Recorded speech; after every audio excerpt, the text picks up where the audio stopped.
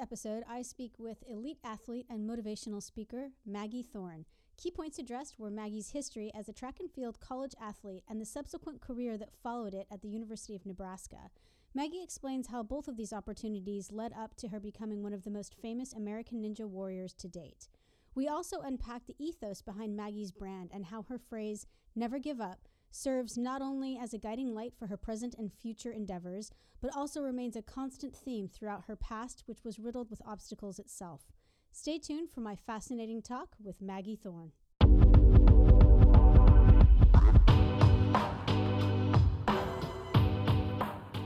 Hi, my name is Patricia Kathleen, and this podcast series contains interviews I conduct with women, female-identified, and non-binary individuals regarding their professional stories and personal narrative. This podcast is designed to hold a space for all individuals to learn from their counterparts regardless of age, status, or industry. We aim to contribute to the evolving global dialogue surrounding underrepresented figures in all industries across the USA and abroad. If you're enjoying this podcast, be sure to check out our subsequent series that dive deep into specific areas such as vegan life, fasting, and roundtable topics. They can be found via our website, patriciakathleen.com, where you can also join our newsletter. You can also subscribe to all of our series on iTunes, Spotify, Stitcher, Podbean, and YouTube. Thanks for listening. Now let's start the conversation.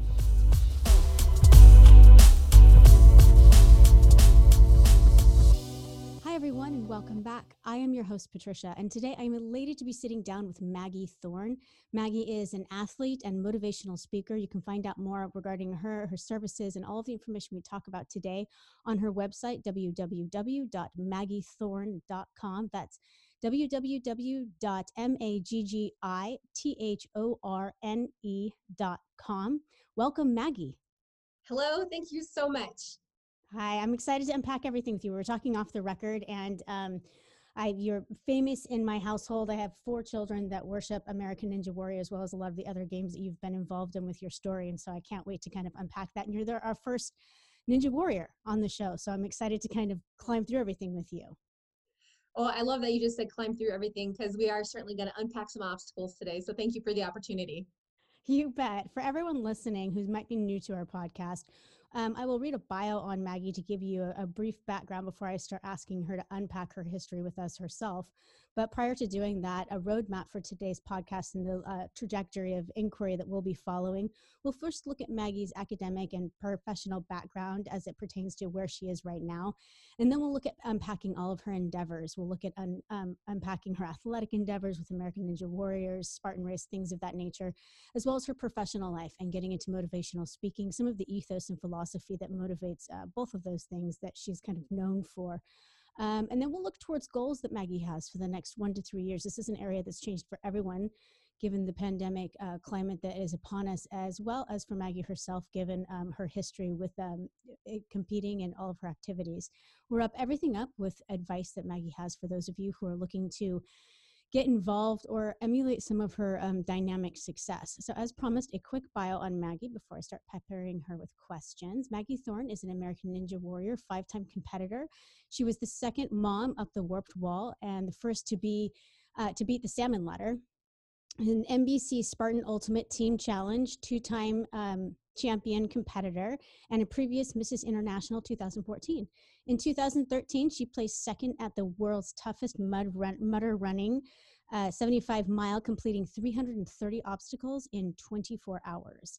Maggie served as a global ambassador for Feed One, traveling the world in an effort to further Feed One's mission of helping others with the gift of a nutritious meal. Recently, she created a bow patch with the Girl Scouts to inspire female entrepreneurship, empowerment, and community engagement, which thousands of Scouts have earned since 2019.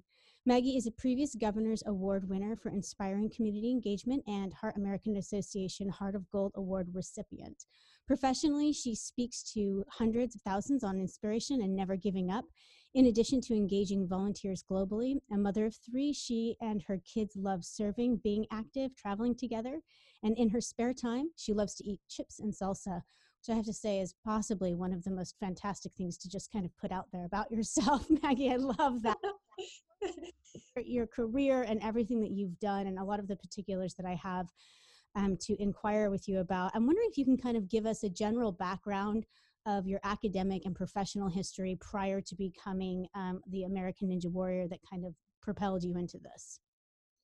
One of the biggest misnomers about myself and any success is people say, oh man, anything you do, you're successful at and you have the golden touch. But what they don't really realize is where I started at. And to jump back to the good old days of the 1980s that we all love to be nostalgic, I was born in San Diego and grew up in a low income home. And we lived with another family. And I actually never played sports growing up at all. I wasn't an involved child. I did Girl Scouts. I was a Girl Scout and loved that time as a Girl Scout. But it wasn't until a teacher in high school at the age of 14 who thought I looked fast in PE and gave me an opportunity to become a California state champion. I became one of the top runners in California. And where that ties in for me academically is both of my brothers were high school dropouts. The highest grade completed in my family was high school. So college wasn't something immediately on the radar for me as a kid. And I thought I was going to enlist in the military and become some kind of Air Force person who would serve our country. And it turns out I got to be a professional athlete later in my life, who ended up having a college degree. And that was the first person in my family who ever had a college degree, which was just, of all the accomplishments, if I look back, school was a huge challenge for me. I really struggled with it. I didn't have a lot of academic support, and really looking at the academic history of my family around me, it was a little hard to be motivated when you think, well, both my brothers dropped out. There wasn't a huge push for me to go further academically. So it started to be a series of choices that I really had to realize I'm going to write my own story. Like that, I'm going to have to choose where I end up. There's nothing else around me that is going to determine my path but me. I decide. And so that played a huge role into a lot of decisions I made going forward. Yeah, absolutely. I mean, being a trailblazer that early on was something is, I think college, for those that don't come from a family of it is daunting. The prospect of anything of that level without having someone to kind of refer you as to, the process, even silly things, financial aid forms, like those used to in the day. Things have gone electronically, but it was that kind of thing when you don't have anyone who's done it before, it can seem almost insurmountable. What did you end up majoring in? Well, I wanted to be a PE teacher, and 2 weeks after I got to the University of Nebraska, they unfortunately dropped that major. And the only other thing I could do was get a bachelor's degree in community health without entirely starting over my academic career. I had a huge support system at Nebraska. That was actually one of the top reasons that I chose Nebraska. It wasn't just that I got a full ride or they had a great track program, which they absolutely did, but I had to take a step back and look at the academic support that they had, and it was off the charts. They have more academic All-Americans than any school in the country, and that's even over Ivy League schools. And, you're surrounded by cornfields and counselors. So they really help set the table for that, and then being able to decide that degree. What was that experience like as a college athlete? I haven't spoken to too many, particularly guests on this show that speak to the experience. We've heard stories in the news where things, on Olympic teams and things like that can be horrific. And I've also heard stories of camaraderie. But for you, what was that experience like? Number one, I loved my experience at Nebraska. From the moment I stepped on campus for my recruiting trip, it was so welcoming. I do remember on my recruiting trip, a quick funny story. They got me a sandwich after I got off the airplane, and unfortunately, there had been a hair in my sandwich. And I think they thought I was never going to sign as a recruit after that because they were mortified when this big long hair came out of my mouth.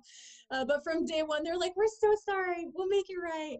And I remember walking around, everybody said, how are you? But then they stopped. They didn't keep moving past you. They meant it. They were really invested in your life. They knew, how's your family doing? When I was a student athlete, my brother had died by suicide.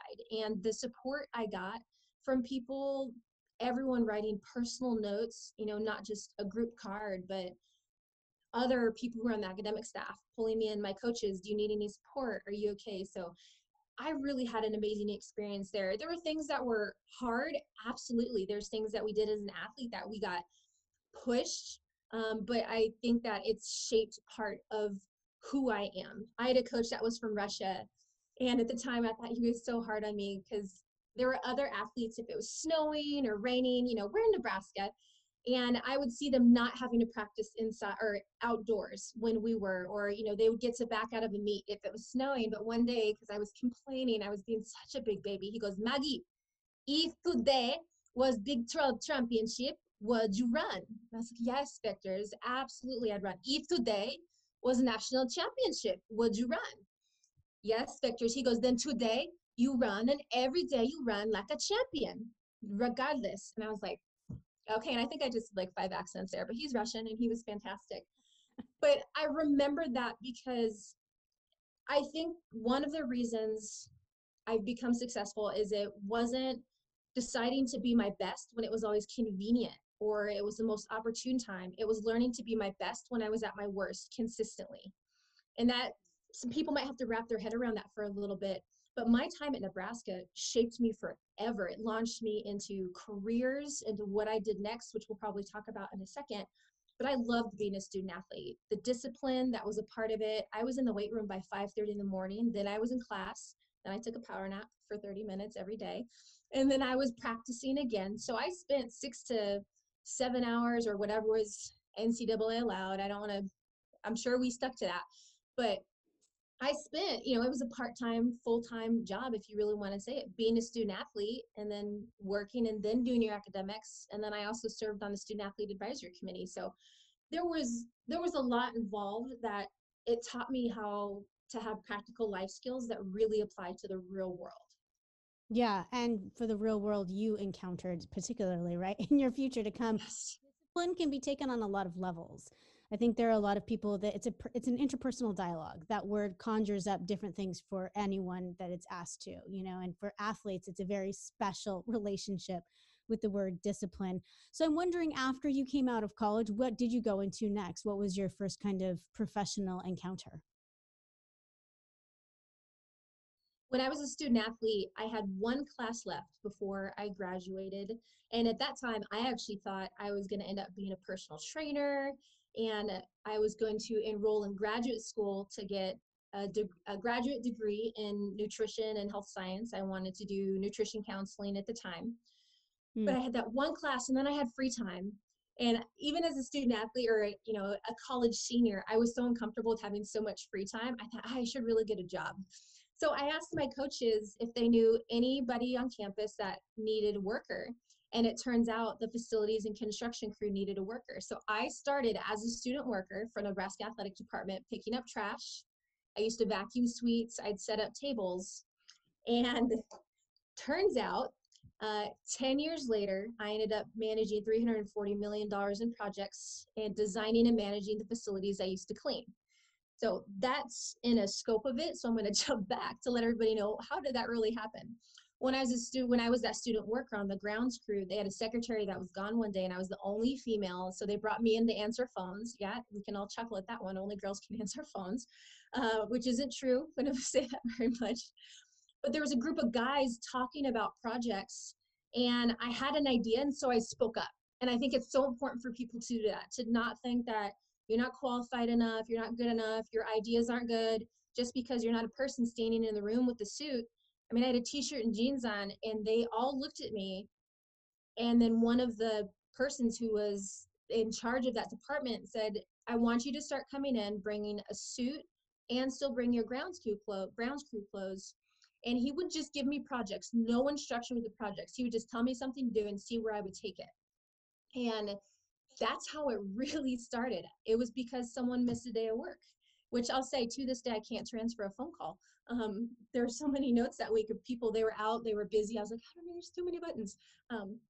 But eventually he asked me, he said, what do you want to do with your life? I said, well, I'm not super sure, but I know I will never spend every day in an office wearing a suit.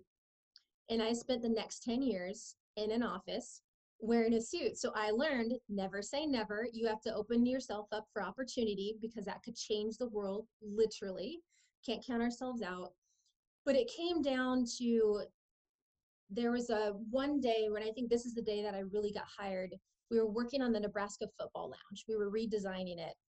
And it was a meeting that I wasn't even invited to. I'll say that right now, but I was hungry for it. And so what I did, and keep in mind, you heard what my degree is. I had a bachelor's degree in community health. I never had any experience in construction, architectural design, engineering. But every day when they left the office, I sat down and I taught myself how to use every single program that they used: AutoCAD, 3D design, Photoshop, all of the Microsoft programs. And then I taught myself how to read floor plans. And so it came down to that meeting, and my boss, and they had an intern who had a master's degree in architectural design.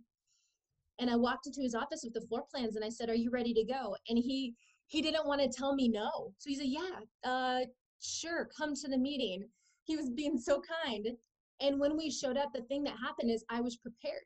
No one had asked me to be prepared. No one told me what to do. If you want something, you've got to be able to figure it out. You can't sell yourself short. I didn't have the degree. So that was the day I think I got hired, because there is the principal of a firm who said, "Does anyone else have any other comments on the drawings?"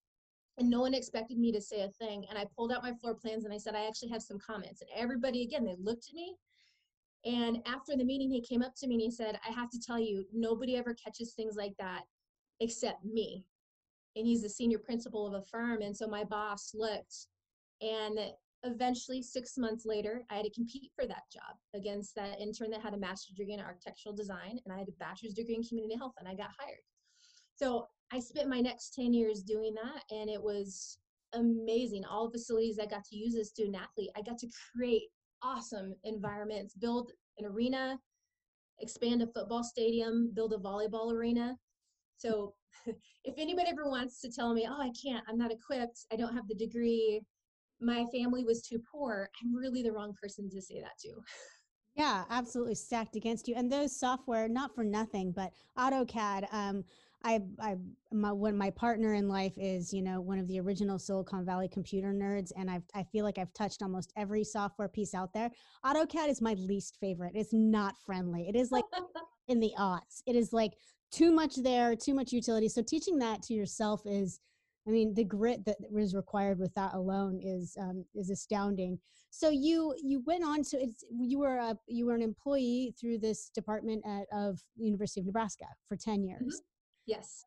Universities are an interesting umbrella to work under because they're kind of their own microclimate, but they have a lot of the similarities as far as the aspects and the software and things like that, but they have their own hierarchy. I think, I worked for the University of Utah for a spell, and it's just its own microclimate. I tried to explain it to people, like, you have the professional industry, and then you have the university bubble as well, and everything functions under boards and committees and this, and there's a lot of different, boxes that get checked for things. So a lesson, I think, in patience as well as process, right? It feels sometimes when I think about universities. So what happened? What caused you to leave that job? I loved that job, and I actually loved it so much that sometimes I would really choose it over friends or family in gatherings. And there's a lot of things that got pushed aside. And I started to have this pull of every day, we were building the East Stadium expansion, and I watched it go up from the first piece of steel that went in. And I love something being built from the ground up. My heart space is on a job site. But as I watched it construct, I'd walk over this bridge every day from where I parked. And I just felt like God started to say, "Don't just build buildings, build people." And every single day I was on a job site and I felt it. And eventually, unfortunately, my best friend in the world, she was the maid of honor at my wedding when I had gotten married, she died by suicide. And she was the second person who in my life my brother had in 2005, and then she did in 2011. So within 10 years I lost two people to suicide. And the day of her funeral, I was standing over her casket and I thought, I can have all the success in the world, but what if I lose people? Like it just doesn't matter. I could put my name on every building in the city of Lincoln, Nebraska, and I I'd been a part of so many quote unquote important projects, but when you're a part of building someone's life, that's it's amazing. There's nothing that compares to being able to just share love and empower someone. So I made a commitment that day that I was gonna love people. So I had about 3 years. We were in the middle of the biggest capital campaign that had ever existed for Nebraska athletics, and I wanted to be committed to what I was assigned. I was at the helm of a lot of the projects with my boss, John Ingram, who was fantastic and definitely empowered me in so many ways as a male leader supporting a female in a male dominated industry. But I had told him, I said, I think I'm going to leave eventually. And it's really my passion to go love people and build people and not buildings. And he knew that. So I started getting involved outside of work in Mrs. International. I wanted to take the skills that I had and I had learned over time, because as a part of Nebraska athletics, that role grew a lot, where I was a part of hiring committees, a part of the rebrand for the entire athletic department. When we made our move from the Big 12 to the Big 10 contracts, I ended up leading our recycling initiatives as a university. So there's a lot of things that I had never had experience with yet they're my plate. And I thought, okay, well, these are skills that can translate and impacting lives. And how do we do that? And so I wanted to find platforms. I had a marketing background now. There are things I knew how to do. I didn't know how to do makeup to save my life. I used to call eyeshadow eye powder.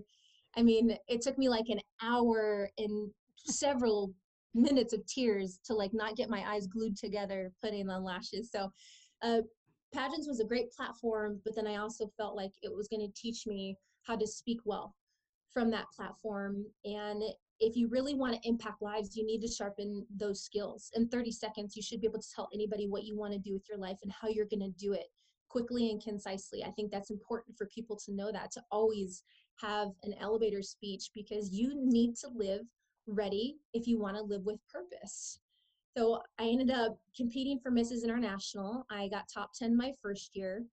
And what I did was I stood back as I watched the other girl get crowned, because at that time I thought, well, I'm ready. That was the athlete in me. I'm ready. I'm going to win. I didn't realize how ready I wasn't. So I just stood back and I was watching everything unfold on stage. And that's kind of how I learned. If you'll hear this theme over time, is I just learned and invested. And so the next year I came back and I won. I wasn't a pageant girl. It had been about 15 years since I wasn't a teenager. And I had also spent the last decade having babies. I have 3 children. So I decided to become a professional runner at that time too, because that makes sense. Let's do that. So it really set the stage. This is all before American Ninja Warrior. They started to tie in together. But I really wanted to broaden myself to be able to have a broad audience and a broad impact, and see how it could uniquely and creatively impact lives. Yeah. And it sounds like it all sounds very like a path that makes sense. And, now that you're kind of unpacking it as to what you became, even the public health aspect of it, because, what you went on to do, which is kind of affect public health. How did you first come into contact, or how did American Ninja Warrior enter your radar zone? In college, I was roommates with Jessie Graff, which for you as a Ninja Warrior fan and for your kids, she is one of the top females. She's absolutely amazing.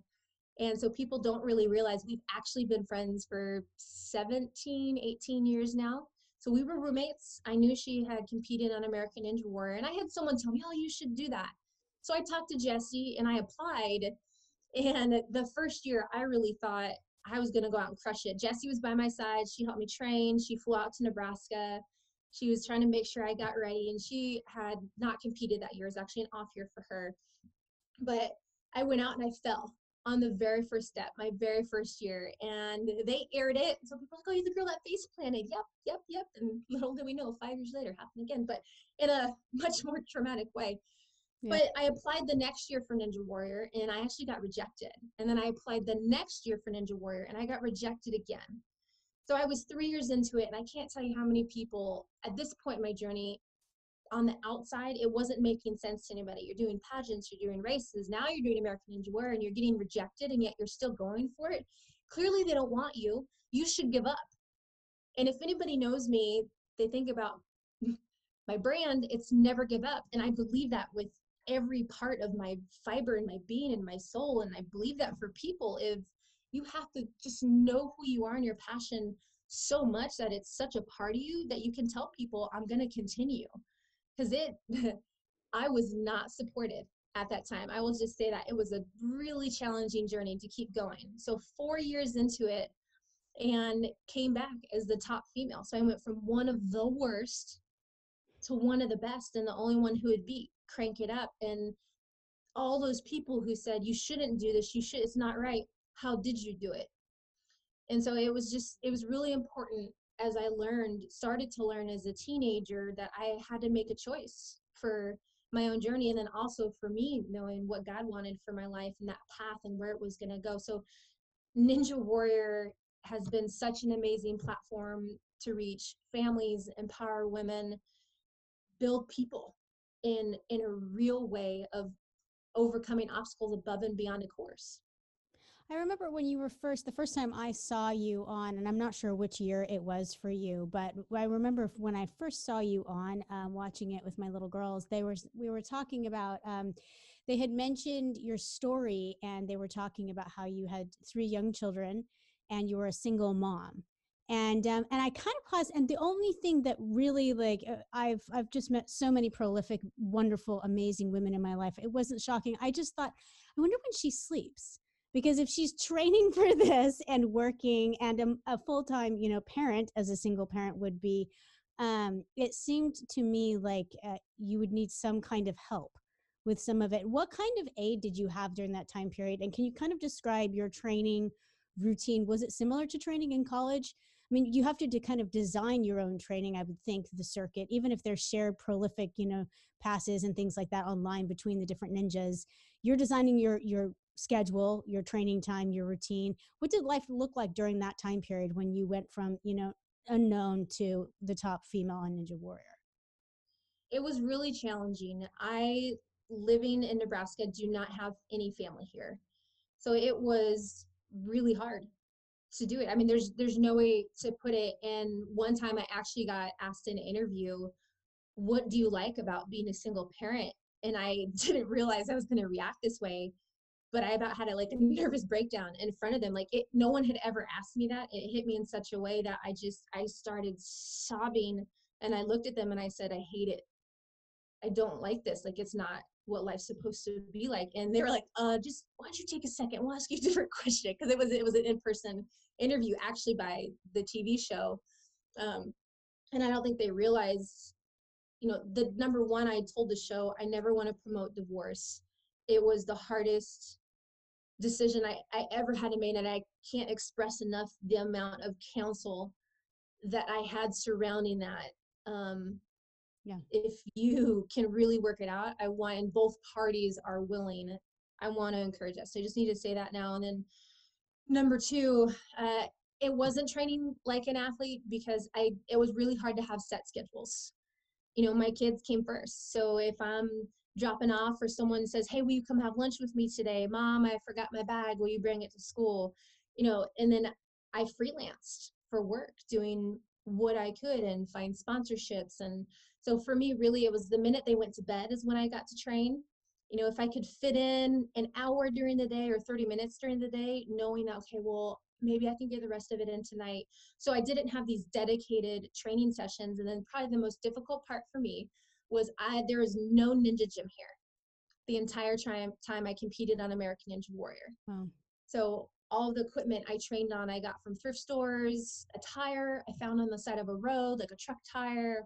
And really, if someone wants it, you can make it work. I just had to figure out how to adapt once again.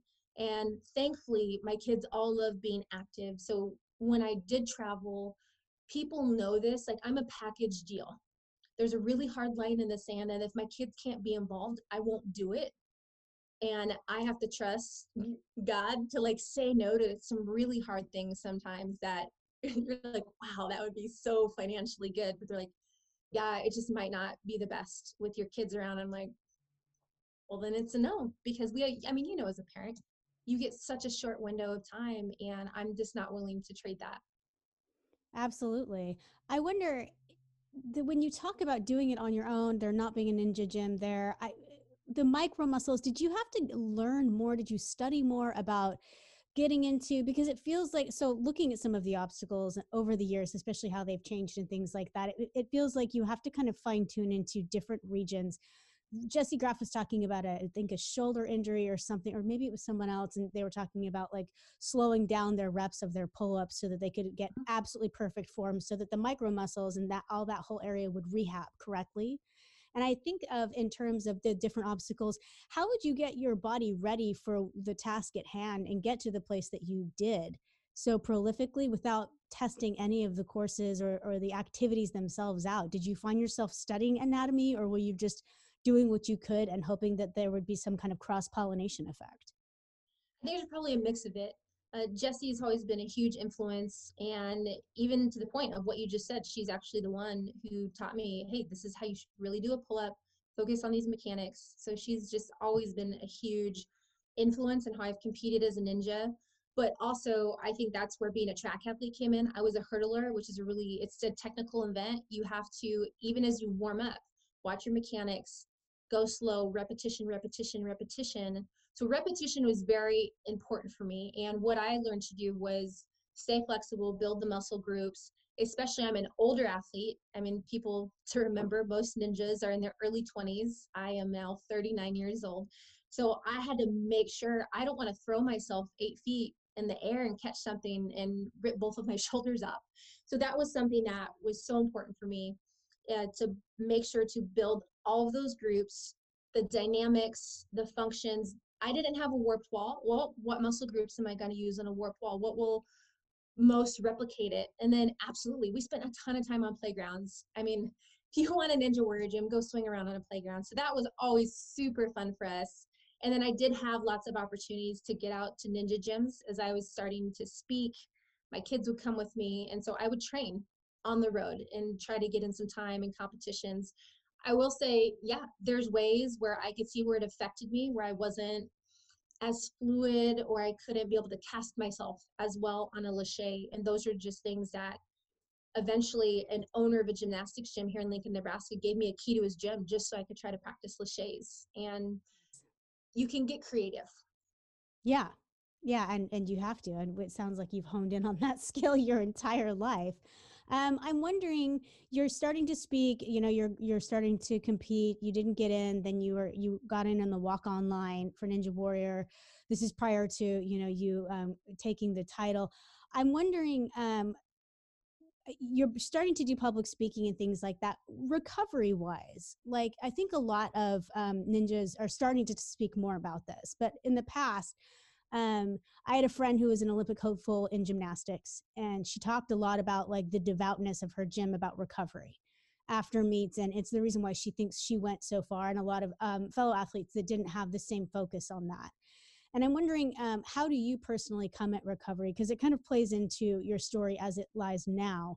But back then, when you were just beginning those first few years and seasons and things like that, what was recovery like for you? Like, you trained nonstop, and then how long did you spend in recovery? Was there rehabilitation that had to take place? How did that all work for you?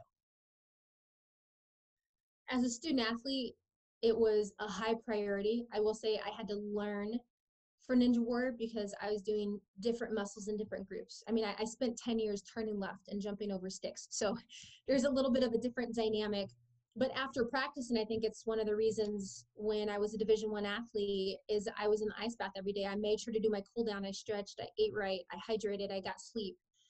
So translating that to Ninja Warrior, I struggled to learn what was right, or what my shoulders needed. And there were points where I didn't know when to stop. And now I've learned to listen to my body. But I did get to the points where I'd hurt my shoulders so bad to put on or take off a sports bra was just about excruciating for me. And some days even just lifting my shoulder up. And that's when I started to make sure, as you mentioned earlier, building the muscle groups around, like, it's basically like building a body of armor around you for when you compete. And then I have to know when to say no on things. You know what? I did just spend 8 hours in a car, and this course looks fun and I want to play with all my friends, but I think I need to say no right now unless I'm dedicated to spending the next 45 minutes to warm up. So you learn Yeah. sometimes the hard way. Yeah, that rotator sounds bad. Not being your arms up, like that's a no. There are a lot of activities that would be limited with that. So I want to get into you're kind of the pinnacle of the American Ninja Warrior as well as the Spartan Games. So for people who are listening that maybe haven't seen the show or been living in a cave somewhere, American Ninja Warrior is this multiple obstacle course. How would you define it? If someone was like, "Oh, I've never heard of that. What is that? What were you on?" For American Ninja Warrior, the number one thing I'd say, it's a family friendly show that is stories of people who are not only overcoming obstacles in their life, but they have an opportunity to do it on a global platform to overcome obstacles literally physically in person as people cheer them on. And that's what it is. And we all debate about this. Is ninja a sport? Yes, I do believe it is a sport, but it's all also this blend of, it's something that you can turn on and you never have to worry about it with your family. And I've appreciated that as a mom.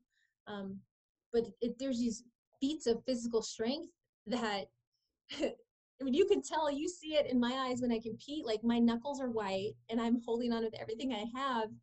And you feel it. I think you feel it as the audience member where you're like, oh, just hold on. You can, oh, you can do this. And then they make it through. And that's like everybody's cheering in the living room with you. And you know that as an athlete, you know that you're part of something that's so much bigger than stepping onto a TV show. And that's such a cool responsibility. I think I just took it longer, but when people ask me to talk about it, I nerd out a little bit because I love it so much.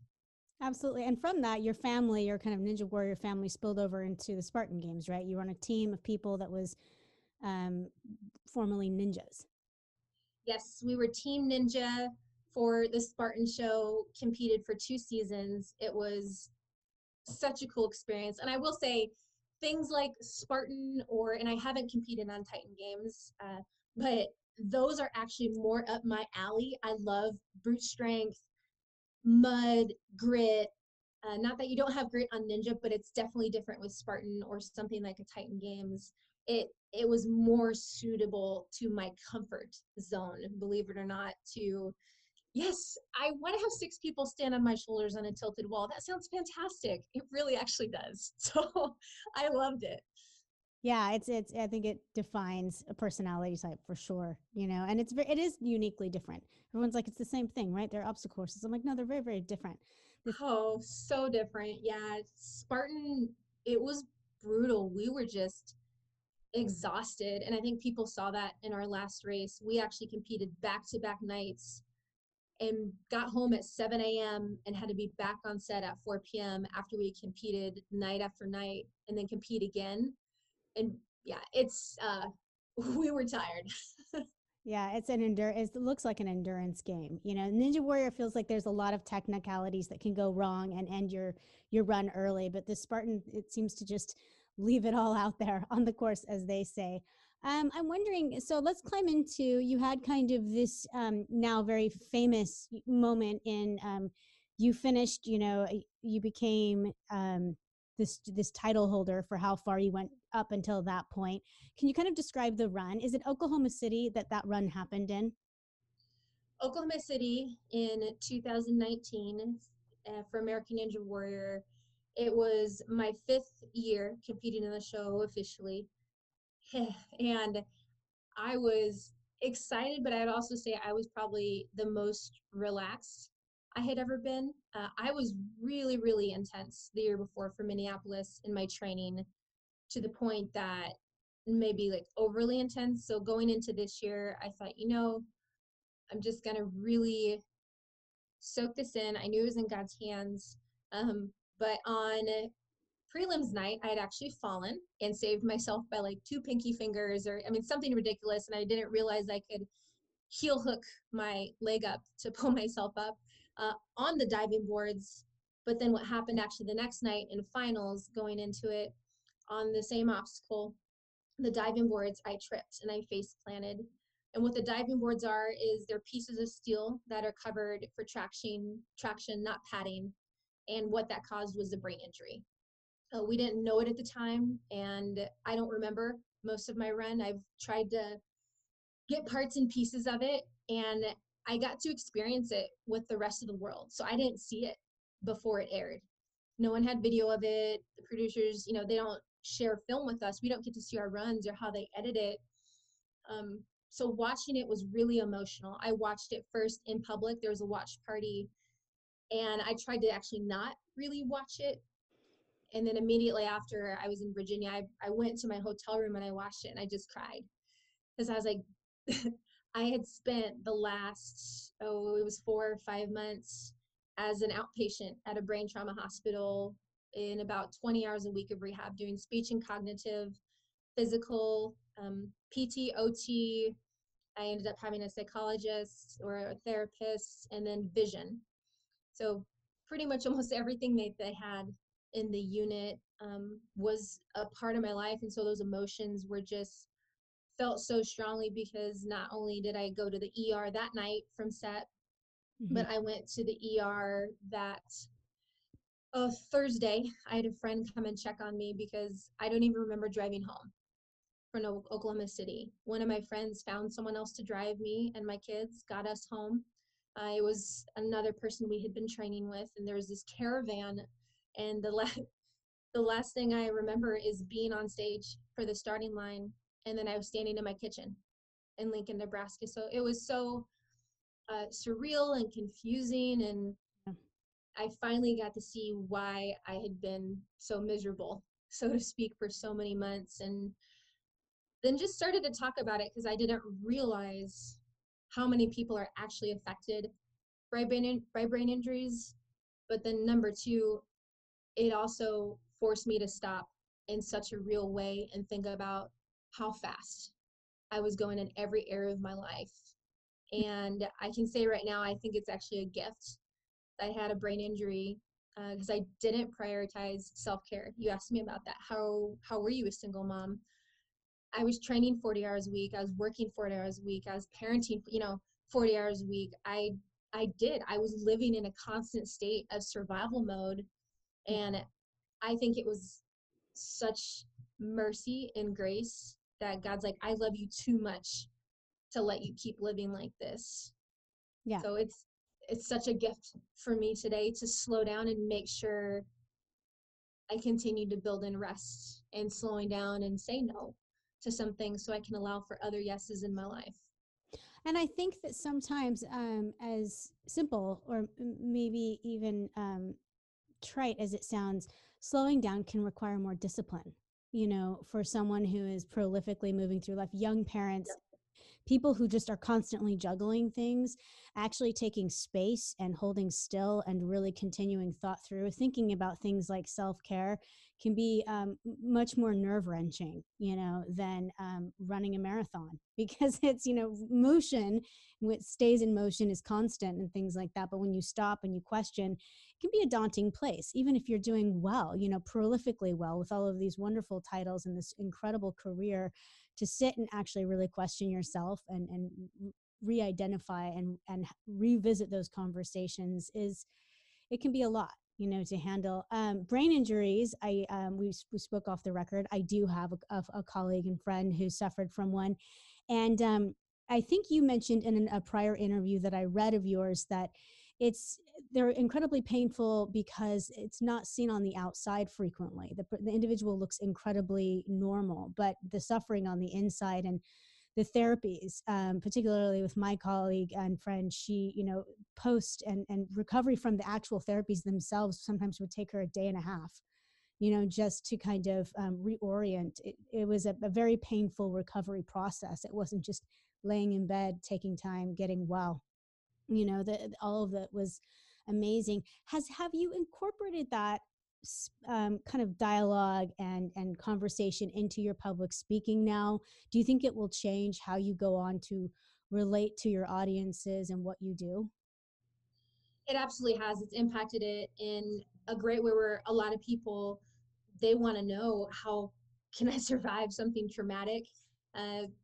There's a lot more to my story. People want to dig deeper. It's probably on some interview somewhere, but I had a history of trauma from the time I was like 5 years until adulthood, of different things that happen, from rape, assault, abuse. And so that brain injury, it really literally forced me to sit still. And the very first day I ever had to sit still, which I can't tell you the time I remember doing it before that, like I legitimately can't tell you when I told you I rested before that, I screamed and it was so scary. And the next day I went into the hospital and told them, I think I'm on the verge of an emotional breakdown. But I said it in such a casual way, they didn't know what to do. And I was like, listen, I'm not vulnerable. I'm an athlete. I'm trying to tell you I need help. And I will absolutely advocate for that in such a real way to not burn both candlesticks, from both ends. Like success is success, but if you can't have peace in your life, uh, it's really all for naught, kind of is what I believe. And I echo with what your friend said.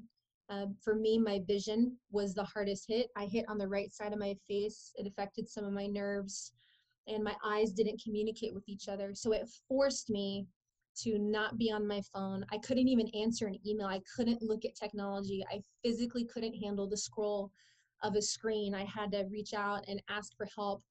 Being away from my technology, gifts. Being away from my emails, Yeah. gifts. And it really restructured my entire life. And I know I still do have effects. I talk about it a lot less, because I get that people like, oh, you're so strong. Can't wait for your comeback. You look amazing. And I'm like, I just want to be healthy. Like, I can't focus on that. And I called the producers before I told anyone else I was going to announce it. I said, you just need to know this is what I'm going to say. I'm so grateful for American Ninja Warrior, but like I can't even think about anything beyond recovery right now, because I was at the point where I was literally losing my vision. I wasn't having double vision, but my eye therapy was so aggressive. I would go home and not be able to see for 45 minutes, and that was scary. So I want to make sure that first and foremost, I am the most physically healthy mom I can be, because I can go out and train. Like, I know how to train, I know how to do well.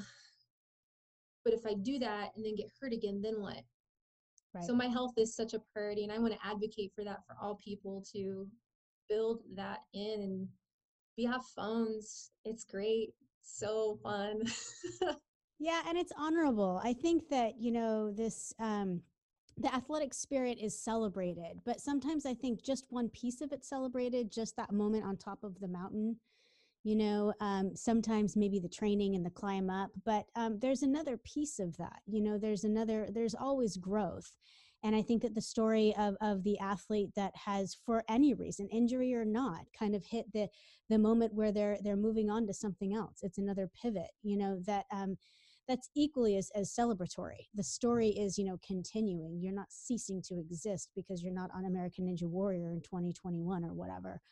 And to that end, I want to ask you, what is your future? Have you thought about the next 1 to 3 years? I know a lot of times in recovery, even therapists will encourage you to just keep your sights like on this one goal. And so if it isn't out there, I don't want to encourage you to not, or to have one. But have you thought about professionally speaking more, any of those types of things for the next 1 to 3 years for yourself? What do you see? Within the last couple weeks, I've definitely set goals for what the next 1 to 3 years look like. I will say before that, that's the number one question I got from everybody when I spoke. What's next? What's next? What's next? Mm-hmm. And I had to be okay telling everybody, I don't know yet.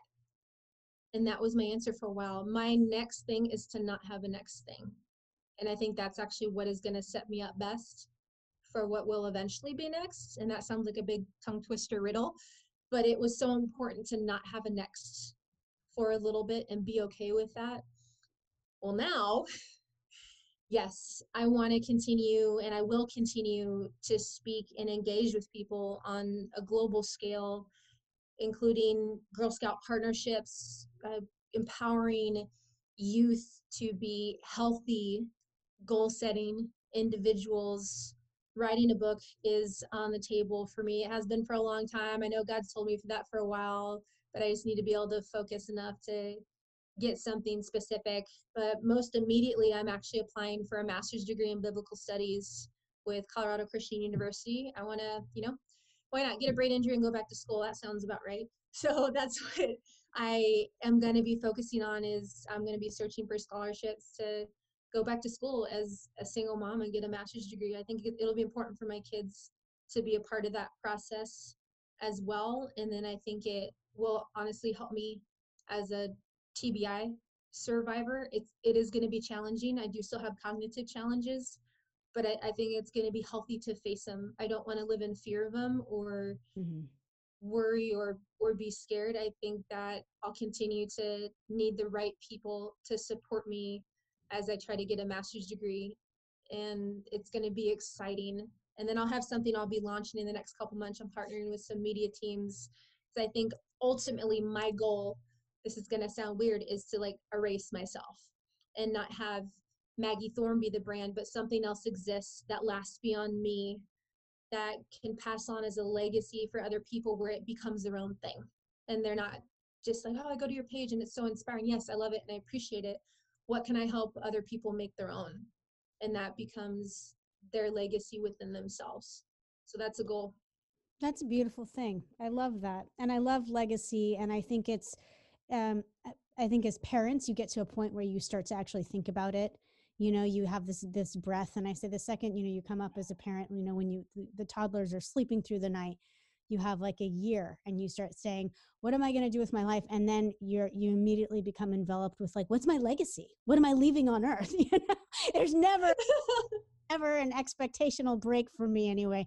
And so it's, yours is beautiful. I love that.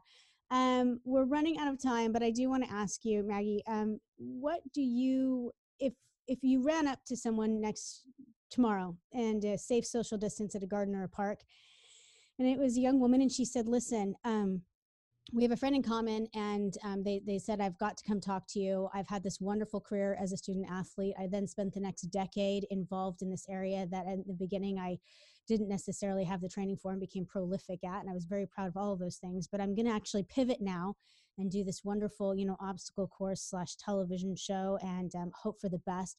What are the top 3 pieces of advice you would give that individual knowing what you know now?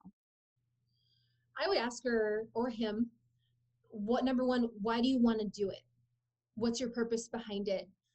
Because the training and commitment for it is so hard. If that isn't behind it, it's going to make it all that more difficult.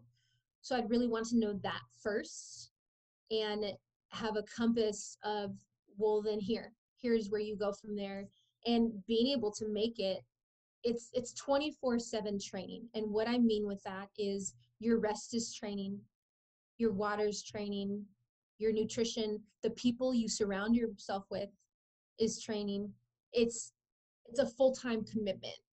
It's not something you turn on and off during the day, to the point that like I stopped wearing high heels for a while because it was too impactful. Like my legs couldn't handle it. And again, I'm older, but there's those 3 things. Why do you want to do it? Letting them know it's a full-time commitment, and then building a really solid foundation so you're able to get the experience and have the best experience possible. Because if I think if you go into it, and I'll say this for anybody, anything you go into, if your expectation is just to win, I think you walk away with the loss. You have to walk into it with purpose and passion, because if you don't win, but you still know you gave everything you got, that's a victory. Absolutely. Yeah, 1,000%. I think with everything in life too. Measurements are, you know, first of all, usually not constructed by the person competing in them. So developing your own sounds very solid. So loosely, I have number 1, know your purpose and why. Training is hard, so you need to know where all of your passion and purpose is coming from and what they are identified. Number 2, training is 24/7, 365, encompassing all aspects of your life. Remember that. And number 3, build a solid foundation for the best experience possible. And the goal isn't just to win. I love that. That's why you're the pro. Good job. Thank you very much. Well, I'm so thankful that you spoke with us today. Maggie, we're out of time, but I just wanted to say again, I really appreciate everything that you've given us today. And I know that there's a lot of personal narrative tied into your professional story, and I really do appreciate your candor and honesty. Thank you for the opportunity, and I appreciate what you're doing to educate, empower, and equip people across the nation and globally. Absolutely. For everyone listening, we've been speaking with Maggie Thorne.